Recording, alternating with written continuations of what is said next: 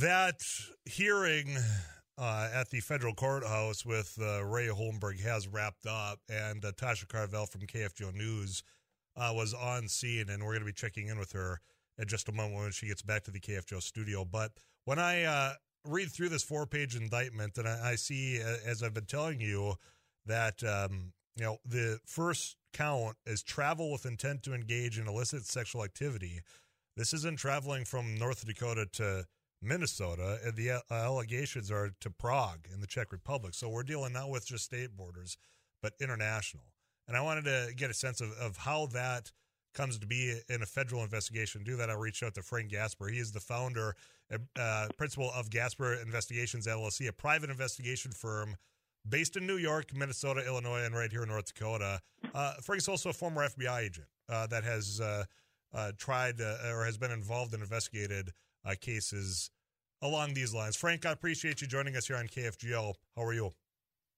Very well. Very well. How can I help you? Well, I just got questions when it comes to a federal investigation that not only deals with across state lines, but international lines when it comes down that a grand jury found, that between 2011 and 2016, a former state senator named Ray Holmberg allegedly traveled to a foreign country for the purpose of engaging in illicit sexual conduct with a minor. So my first question is, how does the federal government undertake an investigation that wraps around partway around the world, Frank? Well, first of all, the FBI has offices in embassies, or we call legates, who liaison with local authorities in other countries. I'm going to guess, you can Google it, somewhere around 75 different countries around the world, and they will work with local authorities. I personally had a couple cases where I arrested people in Jamaica and in the United Kingdom. I also traveled to France on a case. So we do work with authorities around the world. Okay. We did. I should say we. When I was in the FAA, obviously I'm retired now. Talk about your time in the FBI for us, just to paint a picture about the credibility. And, of course, now you're doing a private investigation, but you were a former FBI agent. Tell us about your service. Yeah, I spent 25 years with the FBI in the New York office for 14 years, working a lot of white-collar crimes and also organized crime. And then I came out to North Dakota, spent my last 11 years here working fraud cases and Indian country cases. Prior to the FBI, I spent 4.5 years as a prosecutor in New York in the county of Queens, which is one of the boroughs in New York. Mm-hmm. So 25 years of experience, ladies and gentlemen. Frank Gasper, our guest. So we just had a defense attorney that's been on the federal defense side of this explaining, hey, this is the first step in this. And I think the argument could be, well, there's been a lot of steps of an investigation, a grand jury, finding enough evidence to bring this forward, and an arrest was made this morning. And now, obviously, the presumption of innocence till proven guilty. But I'm curious, when it comes to federal agents, I imagine that they have to feel quite comfortable with what evidence they might have before they even got to this grand jury process. The federal government federal agents have a big advantage over local or state authorities.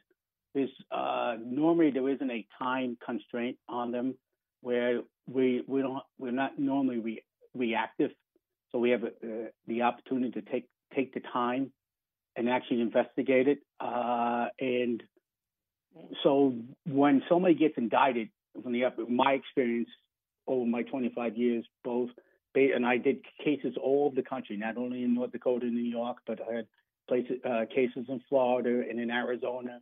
So I had experience around the country. Is that when people get indicted in a federal case, there's more than enough evidence to prove beyond a reasonable doubt that the person has committed the crime that they've been charged with. And that's, again, the standard is for conviction is beyond a reasonable doubt. For arrest, all you need is probable cause. But on the federal side, my experience is that we don't go out and indict somebody unless we have proof beyond a reasonable doubt that that person committed the crime they are charged with. That would lead me to believe that the conviction rate is quite high. If before all this is done, when it comes to an arrest and a grand jury having these charges brought forward, that the conviction rate, the success rate, I guess, of convicting from the federal government must be high as well. It is. I mean, your listeners can Google it, but it's somewhere over 90%. I believe somewhere close to 95% of the people who are arrested will be convicted. There's a little caveat that sometimes people get indicted and they get a diversion program. Or I mean, I had a case where somebody was an elderly person and they had we arrested them, but they became incompetent. Now they end up getting convicted of a much lesser crime, but they didn't take a felony; they took a misdemeanor. But somewhere it is over 90%. People are going to be convicted because, again, and the strength of the federal cases is that people take their time. And I saw in this case that I know the individual, the prosecutor in this case, Jennifer Poole. And she's a very, very good prosecutor. She's a very fair prosecutor, and she's not, in my experience with Jennifer Poole, is that she is not going to pull an indictment on somebody unless she feels very, very confident that person not only committed the crime, but she'll be able to prove that person committed that crime. Frank Gasper, our guest, former FBI agent, now private investigator. I've heard Jennifer Poole has a stellar reputation of how he just described. You're the second person in the 45 minutes that I've been on today's show that has reiterated that her ability to prosecute on the federal side, especially cases like this, has been stellar. So we'll be following along with that as this does continue to unfold. Frank, what I missed, I know I got you on such short notice here, but this is one of those when you have, international abilities here, and I've got people asking about, well, if it were, in that area and the age of consent is a different time or a different age, I guess, how do they prosecute him when it comes to this? Do you have any insight on that, or is that one that there's probably more evidence that was presented to a jury than what I've got available to me now? Again, we're talking a federal statute, and the federal statute is you cannot travel overseas to engage in sexual conduct with individuals of a certain age. That's a United States law, not a international law. And on these cases, you can't travel to engage in that sort of sexual activity. And those statutes have been on the books for a number of years. They've been upheld. And as far as proving somebody, I mean, do we want, because a certain country doesn't outlaw somebody having sex with, say, an 11-year-old, do we want Americans going over to a certain country and having sex with an 11-year-old? I would say we don't, because we wouldn't want people traveling from those countries where maybe it's not illegal to traveling to the United States and having sex with an American child who's 11. So anybody who, that was the argument I would make of that, and that's what I think the country has decided to do through Congress and pass this legislation. Frank, final question I've got for you. You've talked a lot about how the federal side, they've got the ability to take more time. Do you have a sense of how long this process might shake out? I mean, the arrest happened this morning. They had their initial hearing, which we'll hear more about when it comes to passports seized and being monitored. But is this going to be several years? I asked that just given the age of the individual that is allegedly to have done these crimes of Ray Holmberg, almost 80 years old. So what's a time frame, in your opinion, of when this might get resolved? Depending on the amount of discovery that's involved, and discovery would be the evidence. You could have a lot of digital evidence in a case such as this with computers seized and going through it.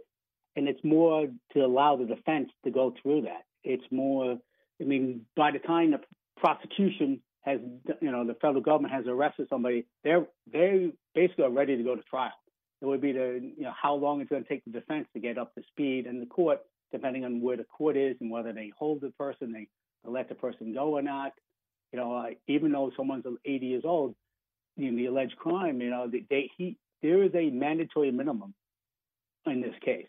So if this person is convicted of the crime, the judge will not have he or she, or in this case, it's a he, will have Congress has set a mandatory minimum, and this person's going to have to, face at least that mandatory minimum. And normally, if you go to trial, you get more than the mandatory minimum. Wow.